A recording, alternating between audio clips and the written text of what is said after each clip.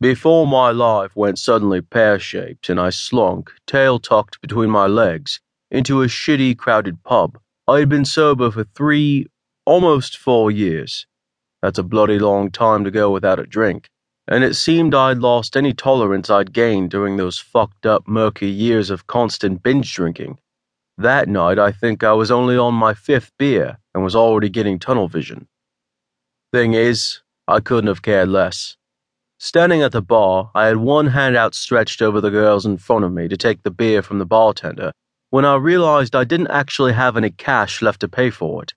After I yelled something about getting my credit card out, I tried to set the bottle on the bar so I could reach for my wallet, but I only managed to knock the beer sideways and sprayed the folks waiting for a drink.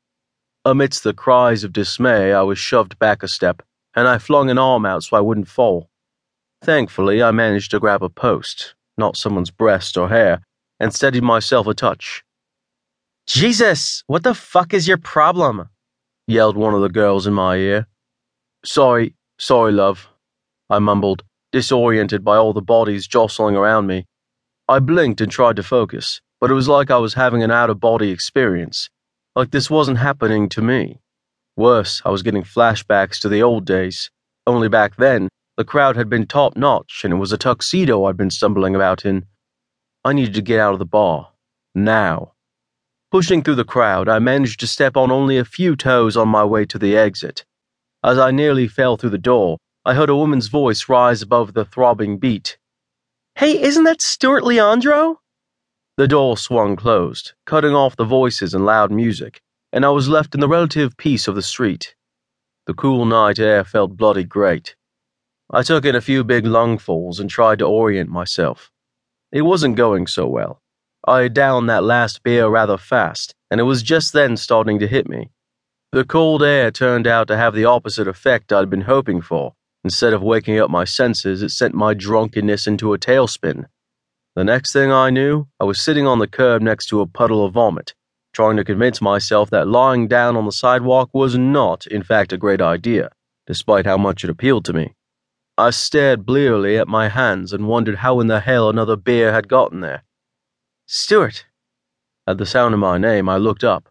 Standing over me was someone I didn't recognize. He had complicated hair. He? I screwed up my eyes at the figure.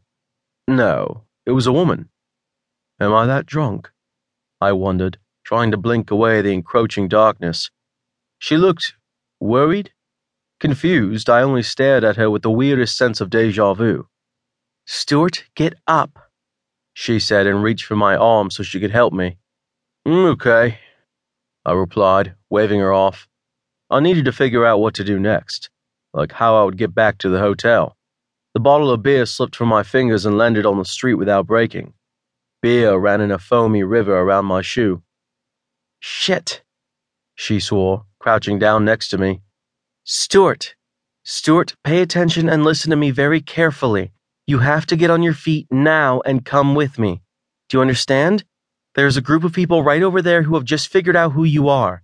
It's only a matter of seconds before they come over here armed with their phones. Do you want to be on the cover of every shitty tabloid tomorrow? No? Then get up. Now." She made sense.